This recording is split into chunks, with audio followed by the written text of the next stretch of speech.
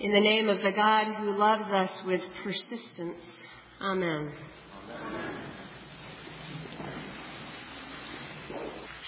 Oh, there is good news to be had today. The good news is that the heroes of today's story, the voyaging Jacob who wrestles with God and the persistent widow who demands justice, these heroes are today's role models for us. And these heroes are decidedly not nice. They are not polite and they're not that socially likable, but by God, they are here today to show us the way. We are so very polite, aren't we? I mean, we might nitpick a bit about the minor details of life and argue with our closest friends and family, and might get a touch of road rage or internet rudeness. But for the most part, when it comes to the most important things in life, we 21st century New England Episcopalians are just a bit averse to making waves. We do not want to offend or openly judge or pressure anyone. Our doors are wide open, but we withhold our deepest passions and beliefs in fear of seeming too, evangelical, devoted, unscientific, closed-minded. Name your paranoia. My hunch is that it keeps you and me from being Jacob and the widow. Jacob was a complicated guy. He had a habit of being indirect, dishonest, and sneaky with the people closest to him, which is perhaps why today's story is such a poignant turning point for him and, frankly, for the people of God. Jacob is traveling to a new land with his family, and he sends them on ahead across a river without him for the night, and he stays behind, alone. On the riverbank, a mysterious man appears, and the two wrestle. Jacob fights hard, and the mysterious one is unable to prevail. So he hits Jacob hard on the hip. And Jacob persists, demanding that his opponent bless him. There was nothing nice or polite going on, just desperate and real. And so Jacob wore God down. He was given a blessing and a new name, Israel, which means God wrestler. And he walked away limping and forever changed. He walked away knowing that he had seen God face to face. Some say Jacob was more honest, more real after that day, not unscathed, but absolutely improved by persistence and struggle. And even more significantly, in that struggle, Israel was born. Amazing things happen when persistence is chosen over politeness. The widow, too, persisted. She badgered her local judge continually for justice until he relented. There were no niceties there. I like the translations that stick with the actual Greek verb for what he was afraid of.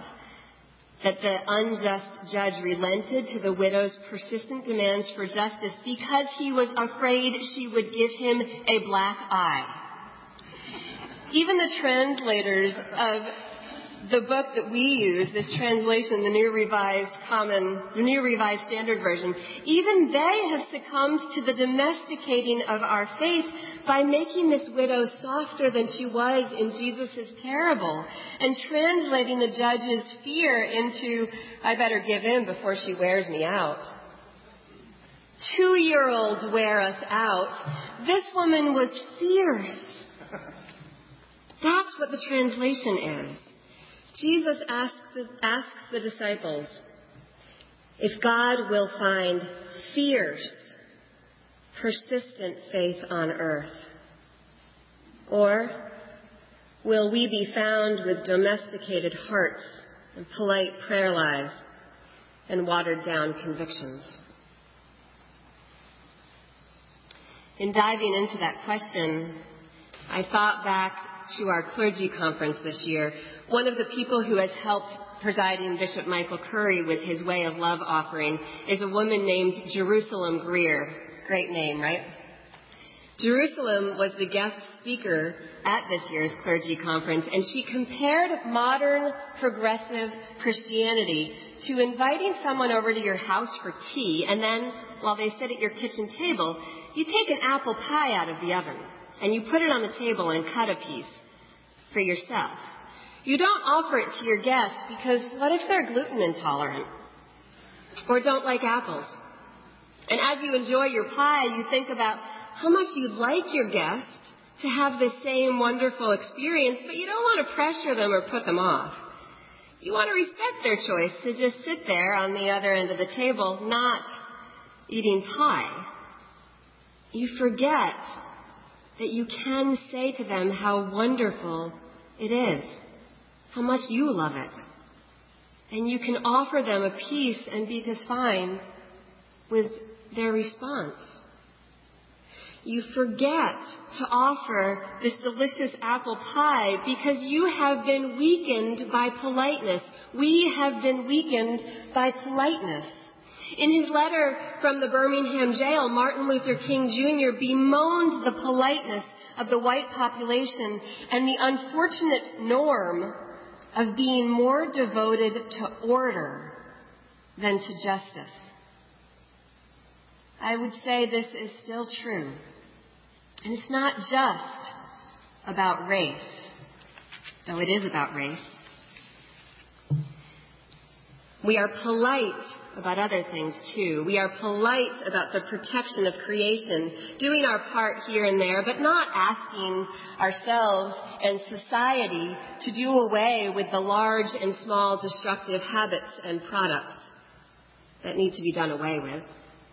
We are polite about economic injustice, knowing that for a true revolution, an actual shift from commercialism to the ways that Jesus and the early Christians taught us, most of us in this room would have to give up a lot. So why make waves?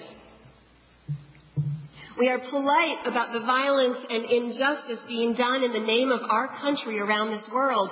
Perhaps we are sad, and perhaps we are angry, and perhaps we even repost really compelling articles online. But are we persistently fighting back to the best of our ability? I'm not. We are polite in the claiming or the not claiming of our Christian identity out there, beyond these walls, because what if someone thinks we're a different kind of Christian, a less loving kind or a more judgmental kind? So we sideline it, missing out on the opportunity to reclaim Jesus' name as a force of love in this world, lived out through us. We are polite in our prayer life, standing on the surface of these written prayers or measuring out the words of our on-the-spot prayers, making sure we don't ask too much or too often or too selfishly or too hopefully. As if there's an economy or a limit to God's ability to hear us and be with us. Jesus said, if even the unjust judge relented to the persistent widow, how much more will a loving God pour out love on you? Your prayers, prayed day and night, will not be ignored. We know that the answering of that prayer is harder to interpret, and we know that every time we stand in the presence of suffering where there is persistent prayer. But our persistence calls God in and demands God's blessing. Jacob wrestled with God, and Jacob held on for that blessing. And Jesus asks, if that kind of persistence can be found on earth, are we willing to wrestle with God? Are we willing to confess, when we say our confession in just a few minutes, that in ways known and unknown we have let the sin of niceness and the toxicity of politeness rule an unjust day? Are we willing to ask God to help us live and serve in newness of life? And can we enter that newness of life fiercely, passionately, and fully? I hope so. Because the grief of this world needs us to let go and wail. The injustice of this world needs us to threaten the unjust judges with black eyes. The journeys that we are asked to embark upon will ask us to wrestle with God. The Jesus in this world is asking us to love him out in the open. God is asking for our passion. And by God, I pray that our passion is stronger than our politeness every living day until the kingdom of God reigns down. Amen.